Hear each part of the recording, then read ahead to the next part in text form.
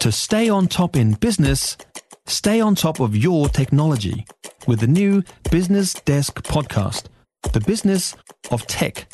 Listen on iHeartRadio or wherever you get your podcasts. So, we got what we expected with the OCR, the Reserve Bank hiking up 50 basis points to take it to 3.5%. Frightening. Perhaps not expected, though, was the other big number out yesterday. Treasury reporting a budget deficit of 9.7 billion.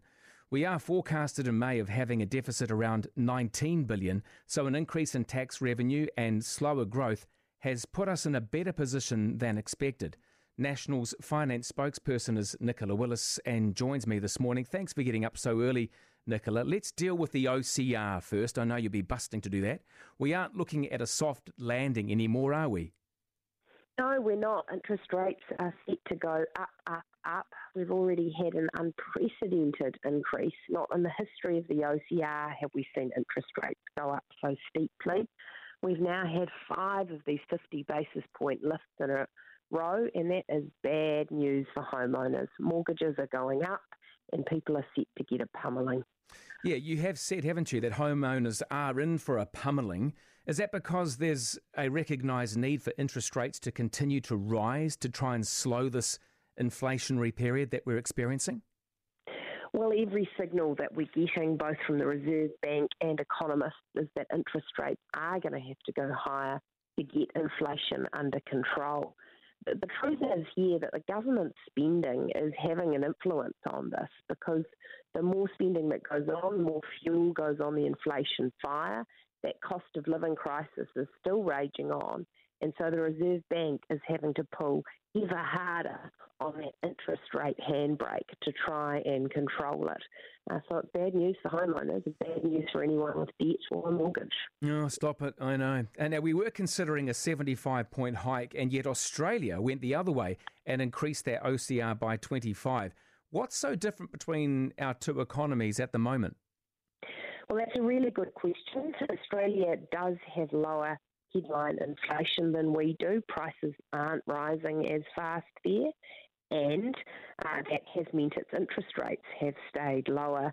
Now, when you look at the policy factors, one thing we could control is we could allow more workers into New Zealand. Our immigration controls have been really tight here, and the Reserve Bank keep pointing to the fact that pressure is adding to the inflationary pressure. Australia has been a bit quicker in putting out the welcome mat, letting in nurses, for example, and perhaps New Zealand needs to do the same thing. Well, this is by no means over, is it? Considering consumer spending numbers were up 16% year on year for September, quite literally the opposite of what Adrian Orr will be wanting. That's right. We've got a situation now where the government has its foot on the accelerator. It's spending more than ever before. So even while Adrian Orr is trying desperately to crank that handbrake, the government is now spending, and listen to this figure, it's compelling, $1 billion more every week when you compare the spending levels to what they were under National when we left office. So it's hard to understand just how much spending is going on, but it is at record levels. Yeah, but you speak as if you didn't have issues to deal with then as well. You guys were just as freely watching things forth through the floorboards too, in terms of mental health and roading and things. But you must have been pleased as possible with the numbers coming out of Treasury regarding the deficit. That would have made you happy. Well, look, it's always good to see New Zealand getting out of debt. But the problem that we see is that New Zealanders are still doing it really tough.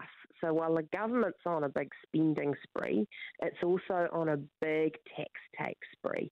It's taking more tax from New Zealanders. That's up on average, 15,000 more in tax for every household in the country since Labor came in.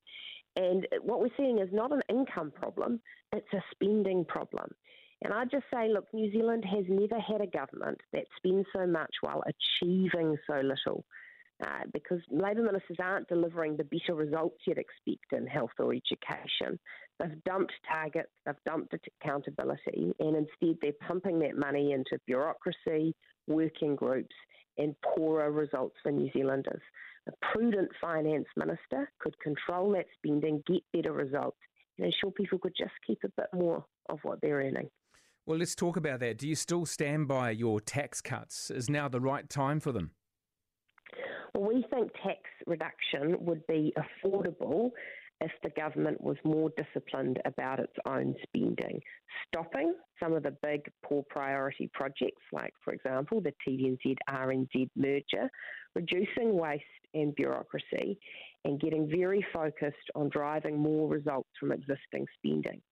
If we did those things, then yes, tax reduction would absolutely be affordable. New Zealanders are in a cost of living crisis.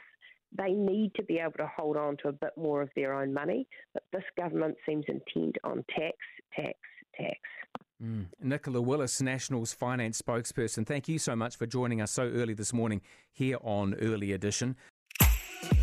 If you enjoyed this podcast, you will love our New Zealand Herald podcast, The Little Things, hosted by me, Francesca Rudkin, and my good friend Louise Airy. We focus on all the little things that you can do to make a positive impact on your life and to cut through the confusion from the health and wellness industry. Join us every Saturday to hear from the experts for all the tips and advice you need. Just search The Little Things on iHeartRadio or wherever you get your podcasts.